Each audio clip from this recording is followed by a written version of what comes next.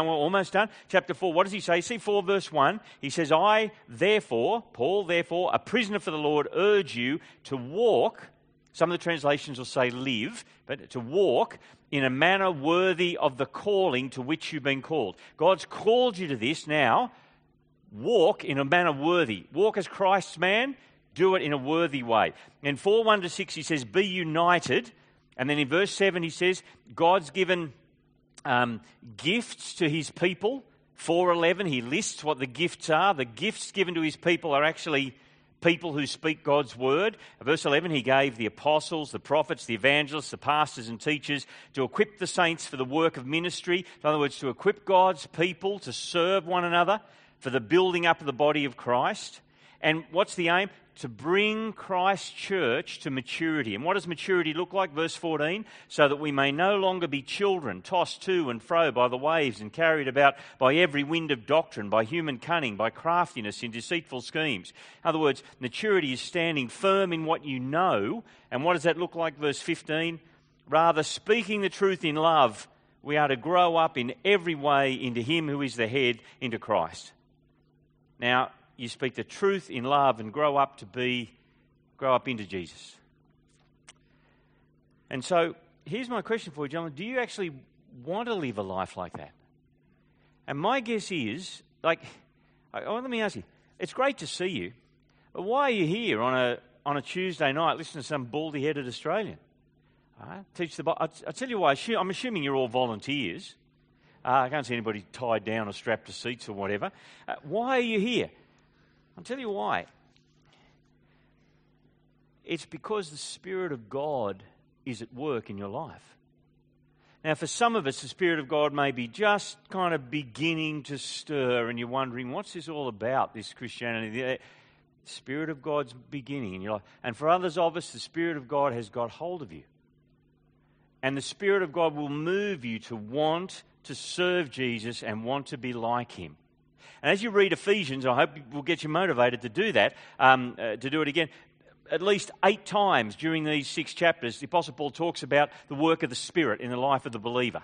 And what are you expecting? Well, here's really quick, like chapter 1, he says God's Spirit will seal you. It's like a deposit that will hold on to you. He'll hold on to you till the Lord returns or you go to be with him. In chapter 2, you pray because you have access to God through his Spirit.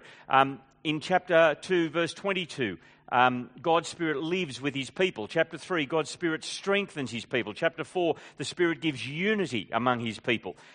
Chapter 4, verse 30, we'll see later on tonight, if you live the wrong way, it grieves God's Spirit to see that. 5:18, tomorrow night we'll see the Spirit of God brings thankfulness, puts joy and a song in your heart. 6 verse 18, pray through the Spirit at all times. The Spirit of God will move you to want to become like Jesus. And so I'm not going to just beat you around the ears and say, here's the rules, do this, do this. They're saying the Spirit of God will move you to want to do this. And isn't that a miracle? I mean, I talk to guys about Jesus. I talk to a couple of blokes that I love about Jesus. And it's like this teddy bear eyes. If you want to be like Jesus, the Spirit of God is at work in your life. And so what does he say? What does it look like? Okay, ready? Now that was about 8 minutes. Sorry, right. If I've lost you, come back. We're now on the little booklet. And all the little booklet is the text of Ephesians printed out and just divided up. Okay? It's the English Standard Version, the ESV. Why? Because it's a good, accurate translation. It can be a little bit clunky. It reads a little bit like, well, as my son said, Dad, this can read a bit like it's translated by Yoda. Sentences backwards they are. Hard to read sometimes. It can be a little bit clunky, but that's because it's accurate. Okay, so that's why I've gone for that. All it is the text of Ephesians divided up. Now, what does he say? Have a look at 4:17 and 19. He's saying, okay, you want to become Christ's man and live his way, yes. Well, what you've got to do is this. Don't live like the Gentiles or the nations. Live the Christian life.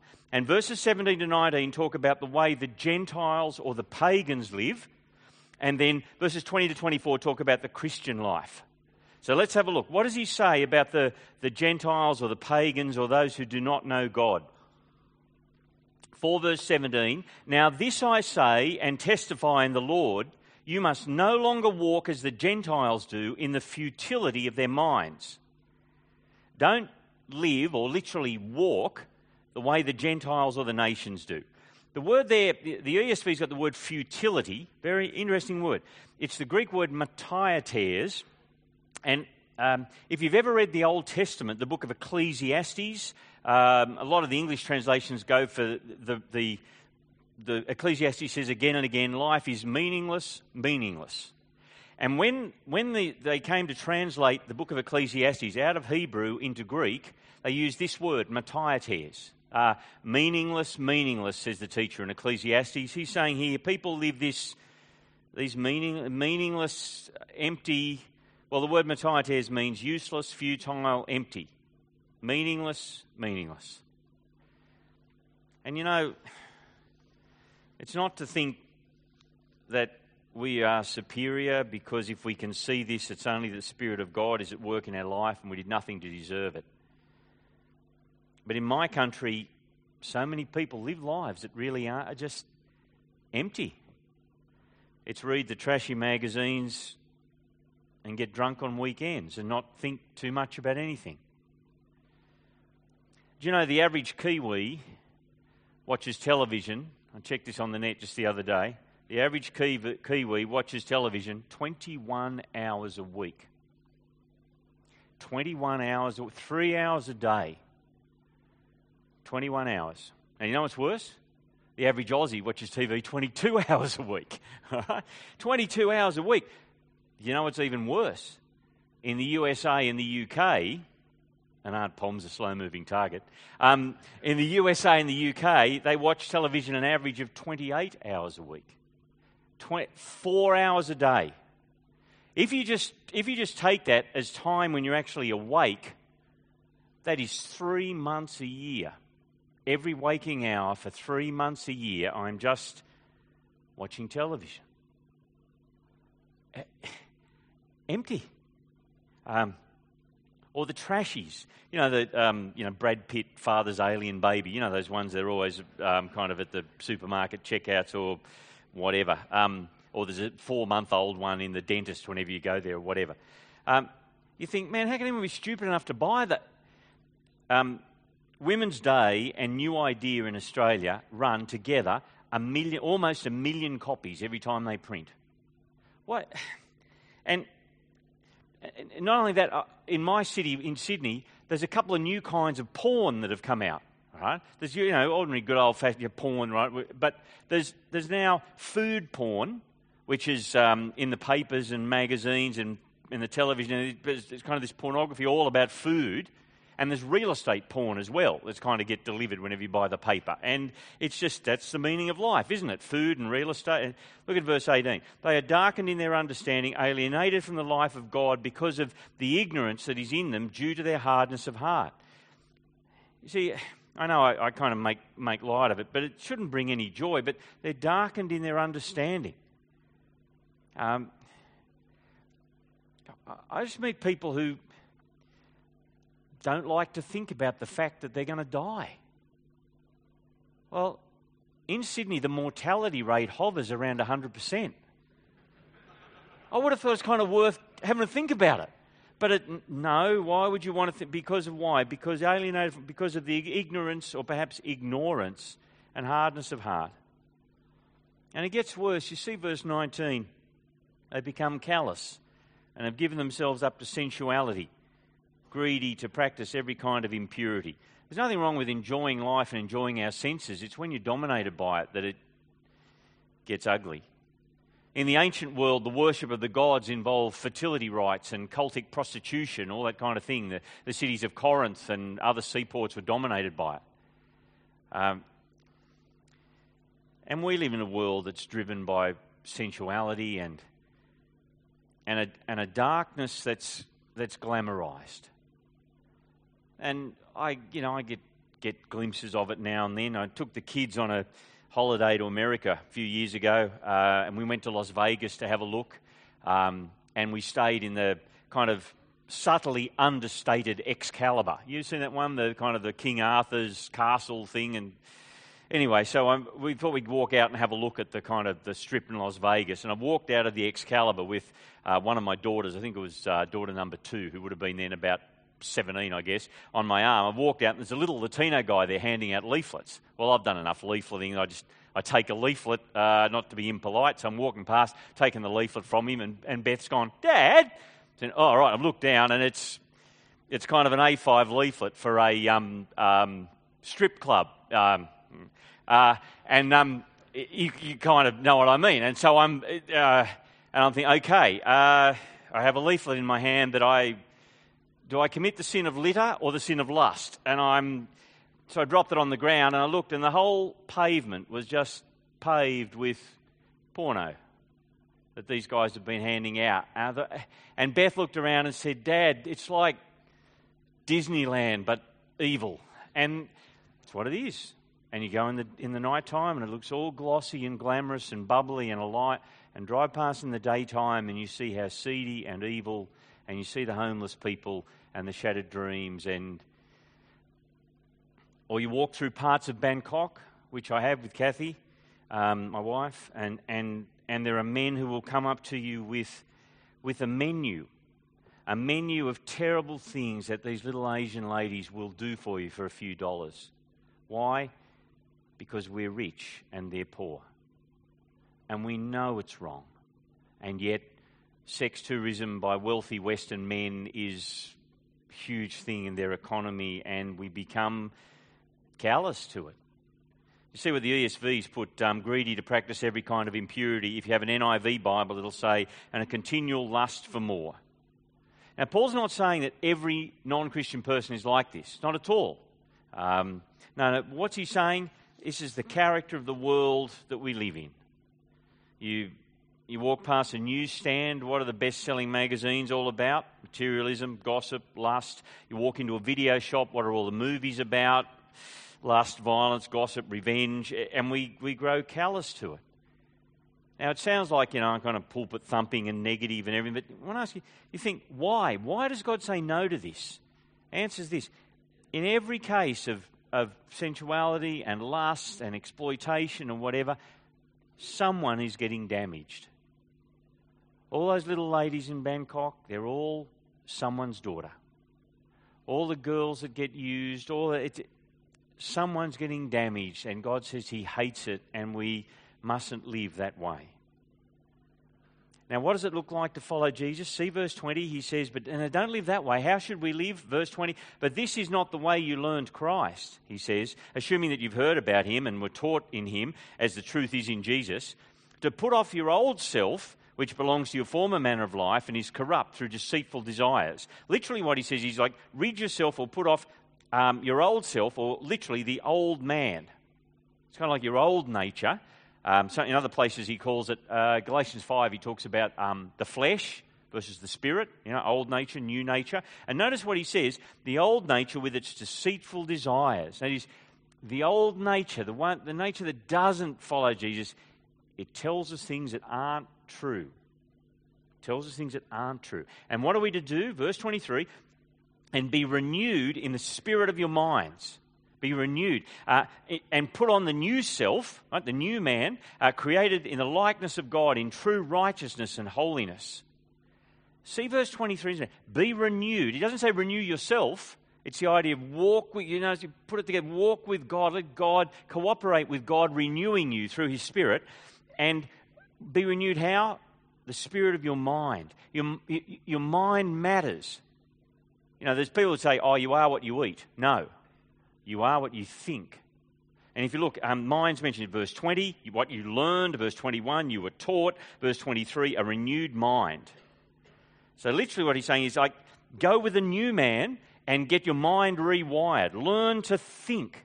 Learn to think. But what will it look like? If you're really going to be fair income about following Jesus, what would it look like? How would you be, a hero of the faith? How would you really live it out? Get serious. Well, Kathy and I were on a holiday. By the way, I'm not always on holidays. This is just a few holidays. Okay, right. Kathy and I had this holiday a few years ago. We went to Egypt, and we got to go out to Mount Sinai, which was fun. And near Mount Sinai is St. Catherine's Monastery. And it's been going since like, I don't know, 3rd or 4th century, something like that. And you think, now those guys, they take following Jesus really seriously. There's about 25 monks who live in this monastery. Yep, okay, they're heroes of the faith. But outside of St. Catherine's Monastery, kind of just in the desert, a few hundred metres away, is this little kind of stone shack where this guy must be like super monk or something, because he lives on his own. He's in this little stone house, just tiny, kind of 3 phone booths, I guess, little stone house, and with a little garden and 2 or 3 goats tied up. And that's kind of super monk's house. Now, he must really be a hero of the faith, don't you think? No, not at all. Too easy, really. First of all, he's not married, okay? Hasn't got a wife, hasn't got a mother-in-law, okay? He hasn't got toddlers, so he probably gets to sleep. He hasn't got teenagers, so he probably gets to sleep. He hasn't got a commute to work. He hasn't got a boss who's an idiot. He hasn't got workmates who are lazy. He hasn't. In fact, all he's got to worry about is 3 goats, and way too easy. And what's my point? Living out the Christian life happens in the way you treat other people in the ordinary things of life. Okay? What does it look like to really follow Jesus? It's not out in the desert with 3 goats. It's in the middle of how you treat other people in the ordinariness of life.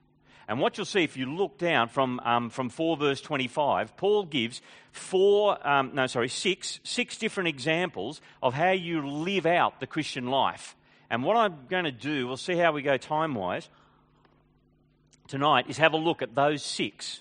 So you got me? This isn't just a list of rules, do this, do this, do this. How will the Spirit of God be moving you to live, and how do you become who you are now that you follow Jesus? All right, let's have a look. What's he say, for example, about the truth? Verse 25, therefore, having put away falsehood, let each one of you speak the truth with his neighbour, for we are members of one another. You ever noticed, you can have an argument or a fight with somebody, and it's not too hard to patch it up. You basically forgive each other and kind of, you can have a blue. But if somebody lies to you, it's very hard to undo that. Why? Because relationships are built on trust. And lying undermines trust like nothing else. Someone lies to you, or you can forgive them, but very hard to build the trust again. As we grew up, as Kathy and I had the kids growing up, we'd teach them, disobedience is bad, but lying about it is much worse. And notice he says why particularly as you speak to your Christian brothers and sisters in the church and so on, if you're involved in that, why we're members of one another.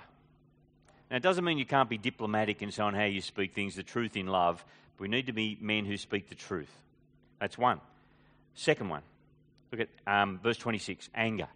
He says, be angry and do not sin. Do not let the sun go down on your anger and give no opportunity to the devil. Okay. Now, is it wrong to get angry? No. How do we know? Well, Jesus himself got angry, at least twice. Mark chapter 3, John chapter 2. Mark chapter 3, Jesus gets angry because the religious leaders are so hard-hearted. They use this poor bloke with a crippled up hand, and they just use him for bait. And Jesus is angry. Why? Love your neighbour as yourself. Right? John chapter 2, they've turned God's temple into a marketplace, and they're using it to, and they're dishonouring God and ripping off their neighbours. Interesting. Jesus gets angry about love God with all your heart, soul, mind and strength. Love your neighbour as yourself. And me, when do I get angry? Sometimes it's a blocked goal, or often it's that my expectations aren't met. And I get angry over the wrong things. So I hear about a genocide in Africa, and I think, that's a real pity. And then Kathy's laid home with the car, and I need to go out, and I'm furious. James chapter 1, James says this, know this, my beloved brothers, let every person be quick to hear, slow to speak, slow to anger. For the anger of man does not produce the righteousness that God requires. You notice verse 26, he says, don't let the sun go down on your anger. Now that means we can be angry a lot longer in summertime, doesn't it? Because, especially here. Like, it doesn't get dark till about 10 o'clock. So you've got several hours more anger that you can... or you move to Greenland, you'll be angry for 6 months. I don't know. So you know it's not what it is, isn't it? Don't brood on it. Deal with it. Deal with it. Don't brood on it. Kent Hughes, in his little commentary on Ephesians, quotes a man called Friedrich Buchner. Listen to this. He says, of the 7 deadly sins, anger is possibly the most fun. To lick your wounds, to smack your lips over grievances long past, to roll over your tongue the prospect of bitter confrontation still to come, to savour to the last toothsome morsel both the pain you are given and the pain you are giving back. In many ways, it is a feast fit for a king. The chief drawback is that what you are wolfing down is yourself. The skeleton at the feast is you. And he's right. Anger in the end consumes us. You brood on it, you let it fester, it easily turns into self-righteousness and we'll come to the issue of bitterness soon enough. You know what, for me though, and I look around, some of you guys are kind of just nudging middle age. For me, it's not white hot righteous anger, it's just middle-aged background grumpy. Now, it's not my fault. It's just in the last 5 years, the whole world is just full of idiots. I don't know why. And if you can identify with that, stop it. Like I should. It's just hard to live with and it's selfish. And what we need to realise is we're not that important. Okay? Not that important. Let it go. Read Romans chapter 12, which says, don't take revenge, my friends. Leave it to God. He's the judge. Let it go through to the keeper and let God sort it out. And I know I'm grumpy and cranky half the time, and poor old Kathy has to put up with it, and she shouldn't have to. And if you're married, stop it. All right. I think I can say that because I've fessed up as well. All right? Okay. We just need to realise the world doesn't revolve around us. It's not rocket science, is it? Okay, what about, let me see, we've got time. Yeah, okay, stealing and its opposite. Let the thief no longer steal, but rather let him labour, doing honest work with his own hands, so that you may have something to share with anyone in need. If you've ever been robbed, and I've been robbed a few times, mainly out of people who have broken into our cars and stolen stuff, I'm always surprised at how kind of personal it is. You think, oh yeah, it's only possessions. Yeah, man, but when someone steals it, it's really personal. Okay? And what's it saying? It's the 8th commandment, don't steal. Don't take that for granted either. If you don't have solid property rights, you cannot have the creation of wealth. People will not invest money in the future. You won't have the creation of wealth. And see, Ephesians goes further than the 8th commandment. It's saying not only should you not take what's not yours, you should be generous to those in need. Okay, I'll keep moving on. What about number D, about the way we speak? You ever been fishing and you go, prawns or mullet gut or mullet fillets or whatever it is, and you've got them in a container, and you get home and it's late at night, and I never catch anything, so you just throw your gear in the shed and then 2 or 3 weeks later you kind of pull out the half a bucket of prawns that you put in there, all right, and it's that's the idea that's in 4:29. About our mouths. Paul says, let no corrupting, the idea is rotten, no corrupting talk come out of your mouths. And we can be guilty of it, and there's some blokes I can think of that, they open their mouth, and so often what comes out is just like that, the kind of, rotten prawns or those, those kind of soft, gooey, turned black capsicums that are in the bottom of the crisper in the fridge. We should call it the rotter, actually, because that's where they sit and they go rotten. And our mouths can be like that because cynicism and bitterness, and some men speak like a water polo game. And the way a water polo game works, how do I lift myself up? I reach out and push you down. And blokes speak badly of people and pull them down and so on, and our language matters, gentlemen. Our language matters. Do you want to know what someone is like inside, in their heart? Jesus says what we like inside in our heart bubbles out of our mouth. Matthew chapter 12, verse 34, Jesus says this, "For out of the overflow of the heart, the mouth speaks." How about that for insight? I'll read it again. Out of the overflow of the heart, the mouth speaks. The good man brings good things out of the good stored up in him, and the evil man brings evil things out of the evil stored up in him.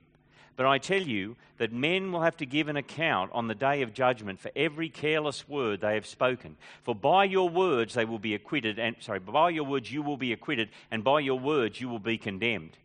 I don't think it's like God sitting up there saying, "Oh, cussed again, that's 7 today." No, it's more what you are just bubbles out your mouth. Jesus saying you'll give account of your words because it shows who we are. And look at verse 29, he says, "Let no corrupting talk come out of your mouths, but only such as is good for building up and fits the occasion, that it may give grace to those who hear," to lift people up. And one I have a tender conscience about is, let me share it with you, is gossip. And it's not just the women who do it. And what's gossip? Gossip is speaking ill of someone who's not present. It's the water polo game when they're not there. Stephen Covey, who wrote that book, 7 Habits of Highly Effective People, he's got another book out, The Eighth Habit. The Eighth Habit is always write a sequel to a good-selling book. Listen to what he says. He's talking about here about relationships and about putting deposits into the bank of trust with people. How do you show people that you're trustworthy? He says this, "Being loyal to those not present is one of the most difficult of all deposits." Now, isn't that an interesting way to reverse gossip? Being loyal to those not present. It's one of the highest tests of both character and the depth of bonding that has taken place in a relationship. This is particularly the case when everyone seems to be joining in on bad-mouthing and piling on someone who is not present. You can, in an unself-righteous way, just speak up and say, "I see it differently," or "My experience is different," or "You may have a point, let's go and talk with him or her about it." By doing so, you instantly communicate that integrity is loyalty, not just to those absent, but you also communicate it to those present. Whether they acknowledge it or not, all people present will inwardly admire and respect you. They will know that their name is precious with you when they're not there. And the thing to remember, gentlemen, is if someone will gossip to you, they'll gossip about you. And we need to be men who don't do that. Why does it matter? Well, look at 4 verse 30. Isn't it an interesting thing for Paul to say? He says, the way we speak matters. He says, "Do not grieve the Holy Spirit of God by whom you were sealed for the day of redemption." The Holy Spirit is not an it. We must never talk about the Spirit as it. The Spirit is Him. The Holy Spirit is the Spirit of Jesus who lives within us. And he's saying the way that we act and the way that we speak, if we speak the wrong way, it can grieve the Spirit of Jesus. I grieve when I hear Christians. I feel bad when I do it about myself. I do it myself. I grieve when I hear Christians bad-mouthing each other or churches divided over people speaking ill of each other and so on. And man, if it grieves me, how much more does it grieve the Lord Jesus? He died and rose again so that we can live the right way. So don't grieve Jesus in the way that we live. You notice anger. Don't give the devil a foothold. Deal with it. Don't give him the opportunity to grab hold of that bitterness. Don't let him get a foothold. So the devil's there. Don't grieve the Spirit of God. We live in a spiritual world. It's not morality, right? Not just morality. It's spiritual world. Spirit of God and the evil one are there. I'll keep pushing on. Bitterness. See what he says in verse 31. "Let all bitterness and wrath and anger and clamour," the word clamour, you can translate it as shout or outcry or screaming, okay? "All wrath, anger and clamour and slander be put away from you, along with all malice."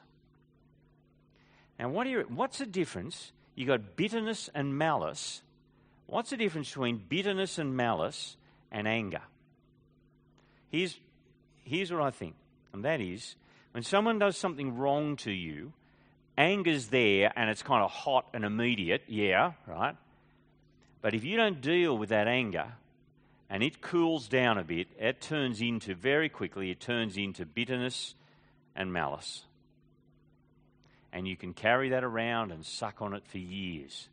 And this kind of low-level background resentment. And gentlemen, Paul's saying, let it go. Let it go. Let it go to God who'll deal, who's just. Let it go through to the keeper.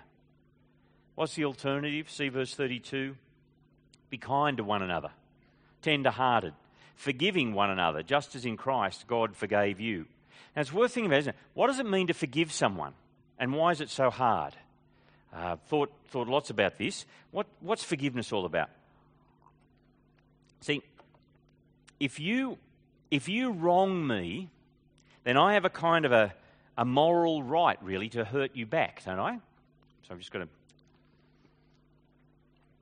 So you wrong me, it's kind of the eye for the eye, tooth for tooth. I've got a moral right to hurt you back. Forgiveness is saying, I will not hurt you back. I will not punish you for this. And that's why it's hard, because the person who is wronged has to absorb that pain, really. You have to suck it up. And so forgiveness always costs. What does it cost the Lord? What does it cost God to forgive us? The death of his Son, so that he can still be just. And the forgiveness that we bring to people, it will cost. Now, it's not the same as like pretending it never happened. It's not the same as saying there's no consequences. Someone might do the wrong thing to you, and so you might forgive them. That is, I won't punish you back. But you may choose wisely to never give them the opportunity to hurt you again in that way. Or you may realise there's a character fault that they have, so that you won't put them in that place of temptation again, and so on. So there can be consequences, but forgiveness is saying, I will not punish you for this. And it costs. And what's the motivation? See, 5 verse 1, he keeps going. Therefore, be imitators of God as beloved children, and walk in love, as Christ loved us and gave himself up for us, a fragrant offering and sacrifice to God. Do you need to forgive someone? Do you need to decide you'll let it go? It's not saying that it didn't matter. It's not the same as saying it never happened. Romans 12 says, let it go. God has got it. He's the judge. He's just. He'll handle it. Let it go.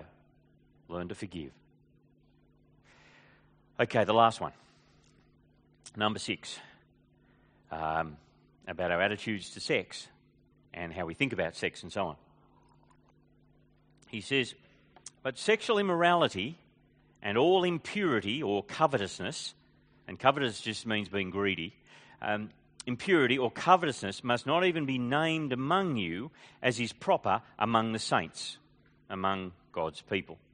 So the sexual immorality translated, that's the Greek word porneia, which just kind of covers all sorts of sexual sin and so on. And he's saying sexual sin it shouldn't happen among the people of God.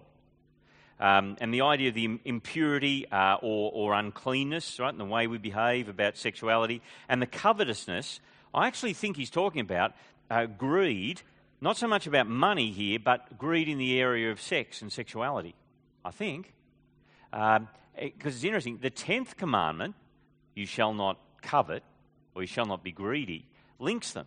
So the 10th commandment, you shall not covet your neighbour's donkey, house, but particularly, you shall not covet your neighbour's wife. Don't be greedy about things or people that are not yours. And what's he saying? Look, if you're going to live as Christ's man, if we're going to be Christ's men, we've got to be sexually pure. That's not because sex is somehow dirty or evil. It's because it's so precious we need to behave the right way. And gentlemen, the damage that is done by sexual sin is, I'm lost for words. I've seen, in one of the jobs that I did in the last few years, a lot of what I had to do was try and sort out the mess that happened when church leaders had done the wrong thing sexually.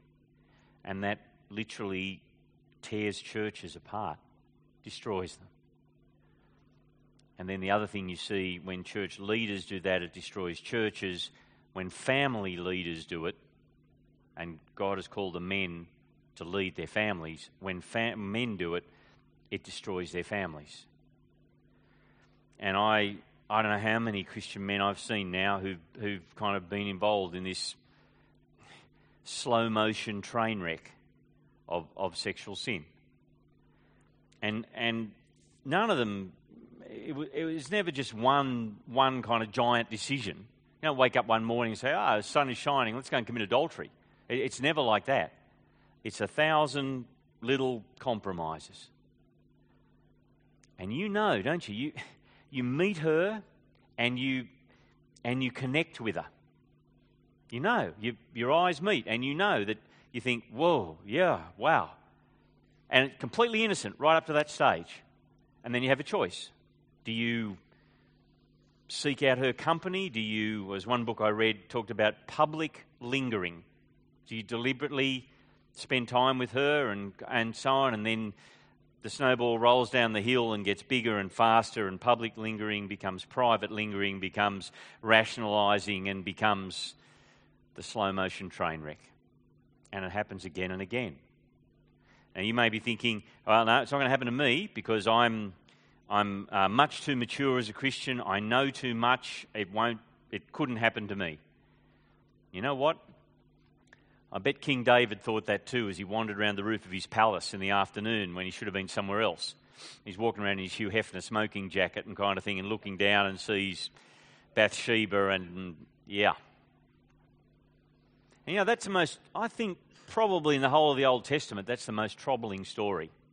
If you haven't read it lately, it's, there in the book of Kings. You might like to know, in Kings, 1 Kings, you might like to read it. Why is it so troubling? And that is, I think, did David really think he was going to get away with it? He commits adultery with this woman, kills her husband, marries her, and it's like, what? Do you think God didn't see? Like, hadn't he read Psalm 139? Where can I go to, if I ascend to the heavens, you're there. If I cross to the other side of the ocean, you're there. Wherever I go, Lord, you're there. You're with me. Had he not read that? I tell you what's troubling. I went and looked up Psalm 139. He didn't just read it. He wrote it. He wrote it. And he still did this. Why? Do you remember he said, your old nature is deceitful. Is deceitful. And so, gentlemen, let me ask you, don't say a name out loud. It would be fairly awkward. If you were going to commit adultery, who would it be with? If you have a name in your head, you already have a problem. You got that? If a name popped into your head then, you already have a problem. 1 Corinthians 6 says, run. Flee from sexual immorality. Don't bargain with it. Don't rationalise it. Run away from it, because I'll tell you something, it always, always, always ends in tears. In fact, the Apostle Paul talks about the way that we should speak about sex as well. 5 verse 4, he says, let there be no filthiness, nor foolish talk, nor crude joking, which are out of place, but instead let there be thanksgiving. He's saying don't tell filthy jokes about sex. Literally what it is moros logos, moron talk, okay? No moron talk about sex. Now, you can't stop someone telling you a dirty joke, okay? And if it's funny, you can't stop laughing. All right, you can't hold back. All right, but you don't have to kind of pass them on. Why? I'm not being a prude, and that's this. Why not tell jokes about this? You wouldn't let someone tell filthy jokes about your mum, would you? Why? Well, your mum's special and kind of pure and wonderful. And that's what sex is as well. It's this kind of wonderful, intimate, shared, special thing that's enjoyed between a man and his wife, and people that trash it and devalue the currency just don't get it. All right? What's the proper response? You see, I like this. End of 5 verse 4. He says, no foolish joking, whatever, but instead, let there be thanksgiving. So when it comes to sex and so on, thank you, Jesus. That's not hard to be thankful, is it? Jesus thought it up.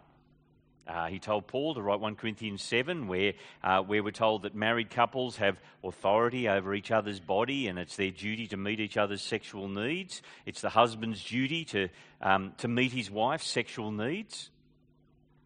And you might be thinking, yeah, I know, I report for duty more often than she wants me there.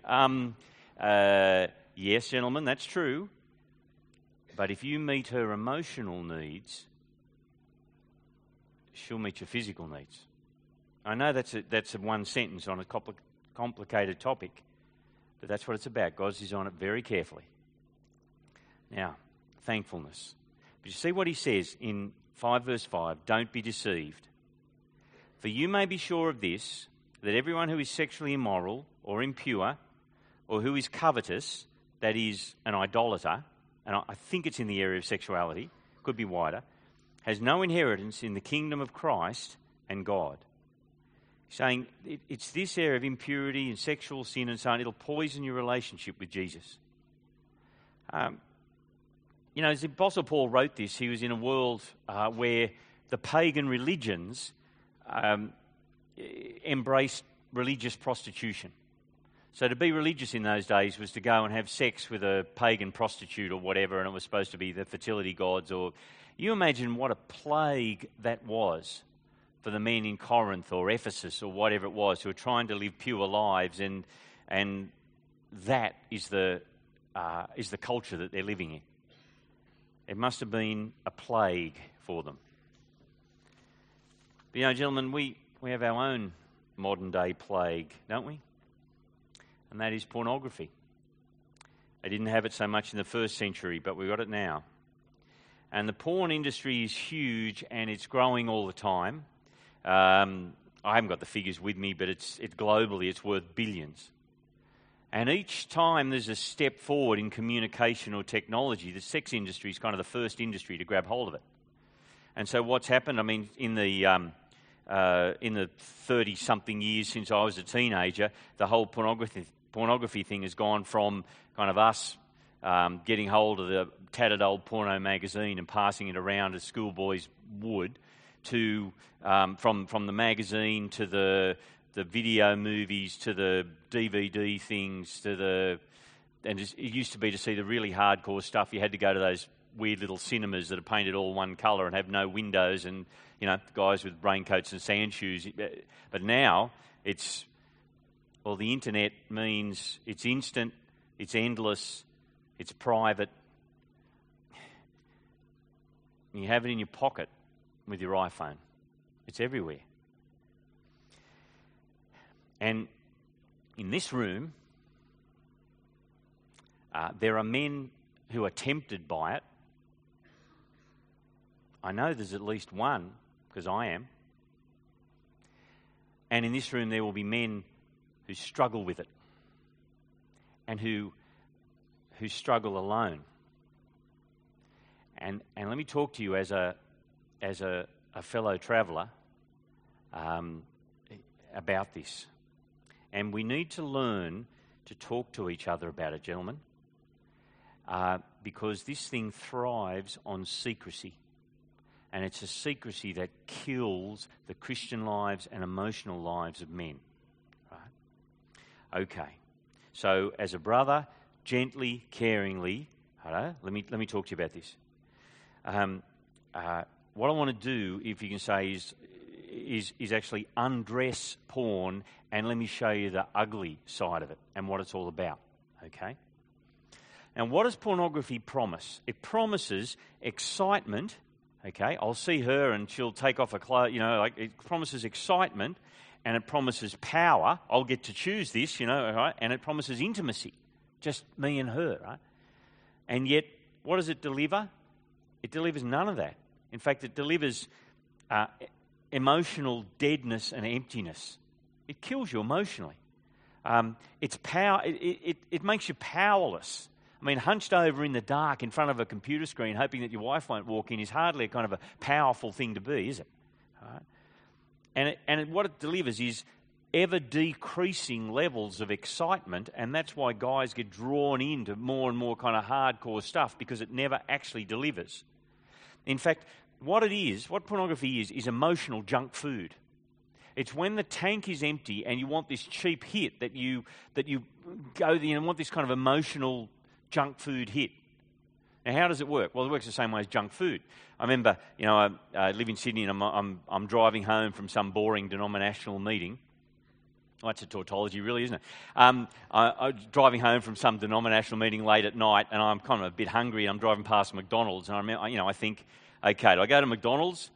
Yeah, it'll be all right. I'll just order a salad, And so I pull into the car park, and then I walk in. It's like 10 o'clock at night, and I think, a salad? Nah, forget that. Let's go for the 4 main food groups: salt, fat, caffeine, and sugar. All right? Yeah! And kind of eat it all down there. And then I walk out, and I think, oh, man, why did I do that? Now, that's the way pornography works. It offers all of this, but it delivers none of it. And afterwards, what do? You feel disgusted with yourself, and it'll never happen again. Why is it evil? And how does it work?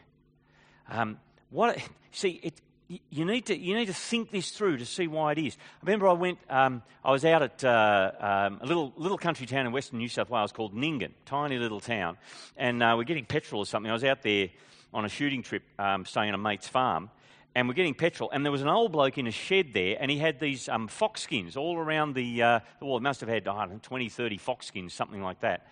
And I said, mate, did you shoot all these? He said, no, I didn't shoot any of them. I said, well, I didn't die of old age. What's going on? And he pulled out this little a jar, like a coffee jar, and it had all these little cyanide tablets in it. And he said, this is what I do. He said, he'd get a dead kangaroo and drag it along a dirt track, and then he'd get these cyanide tablets and dip them in condensed milk and just put it on the track along where the dead roo had been. And the foxes would come along, pick up the trail and follow it, come find the sweet thing, eat it, and bang, dead on the spot. And that's what pornography is. It is sugar-coated poison. And it's a cumulative poison as well. How's it cumulative? It changes the way that men think about women. Right? It poisons you. What it does, fundamentally, it breaks the nexus between sex and intimacy and commitment and engagement. Right? And so it destroys the way that you should think about sex and sexuality. It damages the people involved in terms of their health and who they are, and it's awful in terms of the industry that it does it to. And gentlemen, they're all someone's little girl. Right? They're all someone's little girl. And it's addictive. Why is it addictive? Because it never emotionally delivers. And you keep looking for the emotion, and it never delivers. And it makes you dissatisfied with reality. If you're married, it'll wreck your sex life in your marriage. If you're not married, it'll ruin your expectations of what it would be like and so on. Okay? And you know what? I'm still tempted by it. I know all of those things. I've read the books. I know. And I'm still tempted by it. So what do you do? Well, the way the Bible talks about it is this. Within you is a battle going on. In Galatians chapter 5, it's there and so on. The old nature and the new nature. Or literally, the old man and the new man. Or as some mates of mine have said, it's like you have the bad tiger and the good tiger within you. Struggling. Which one will get strong? Answer, the one that you feed. You feed the bad tiger, it will eat you. It will make your life a misery. It will kill you emotionally. It will destroy your Christian life. You feed the good tiger or the new man, he'll get strong. So how are you going to starve the old man, and so on? So it's like it's that struggle within you. What you've got to do, if I can say, is work out, if you're tempted like me, is work out when are the times that you are tempted. When are the times that the tank is empty emotionally and you want that junk food hit? When are the times when you're most likely to kind of face this, or places and times? And then when the good guy's in charge, make the structural decision so that it's not going to happen. Right? Or it won't be there and accessible. So make the structural decisions. The internet's a terrible thing, okay, for this. So how do you control that? I remember one guy talking to me and saying, oh, look, there's a friend of mine who's a pastor and he's got problems looking at porn on the internet at home. And I said, well, get one of those net nanny things like, was it Triple X Church or Covenant Eyes? He said, oh, well, he's a bit of a propeller head guy and he knows how to get around those things. I said, oh, well, all right, well, get the internet cut off at home.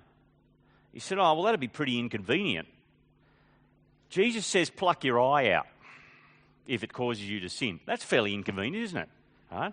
I said, well, are you fair income about it or not? Well, okay, here's what I've done, and I've had it, righto. One, I haven't walked into a video library for 8.5 years because I realised I'd walk in and look around, and even if I didn't borrow the movies, the dust jackets of all the soft porn stuff were there all over, and it was no good for me. So my dear sweet wife Kathy goes into the video shop and walks around with a mobile phone. Have you seen Die Hard 4? Seen it, I've owned it. Right, give me something else, and we worked that out. On the internet, Covenant Eyes. Covenant Eyes, it costs about $2.50 a week.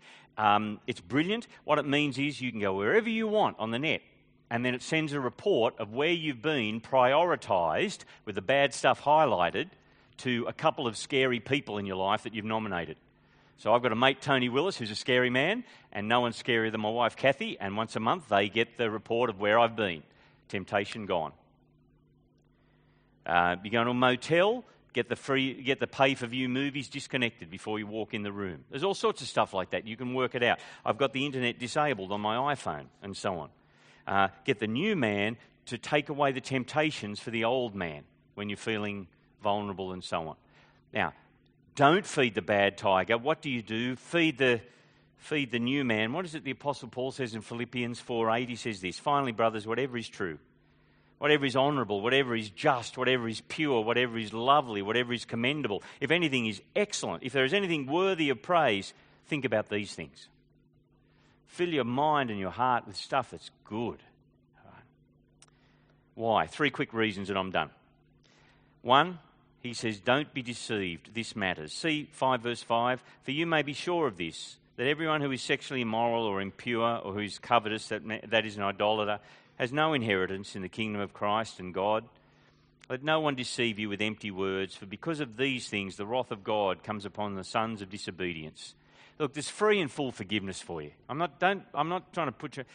Come back, get forgiven, get this sorted out. You can be forgiven. But continued unrepentant sin, it poisons your walk with the Lord. Okay? 2, it's just not worth the pain, gentlemen. God doesn't say stay away from this because he wants to spoil our fun. It's because there's a world of pain there. He says stay away from it. It'll cripple your life. It'll make you feel guilty. It'll damage your marriage or your potential marriage. And if you're single, it just revs the engine in neutral. And you know that's no good for you. And thirdly, it actually gets in the way of knowing God and will stop you becoming like Jesus. Tomorrow night, we'll keep going, keep thinking about what will it look like to be Christ's man. How about we pray? Father, we pray, please, that for any of the men here who aren't yet followers of the Lord Jesus, that you might open our eyes to see who he is, to see our need of forgiveness and of the great forgiveness and victory that he won at such huge cost. We ask, please, that we might all come to know forgiveness and joy through serving him. And for those of us who do know him, Father, we thank you for forgiveness. Thank you that your Spirit is at work in our lives. Please renew us to be men who honour the Lord Jesus, so that we might be men who, rather than lie, tell the truth. Men who deal with anger and make it gentleness. Men who are honest in speech. Men who, rather than gossip, who be men that lift others up with our words. That rather than malice, we might understand forgiveness. That rather than unclean hearts, we may be able to be pure. Father, please help us to be men who honour the Lord Jesus, and we ask this in his name. Amen.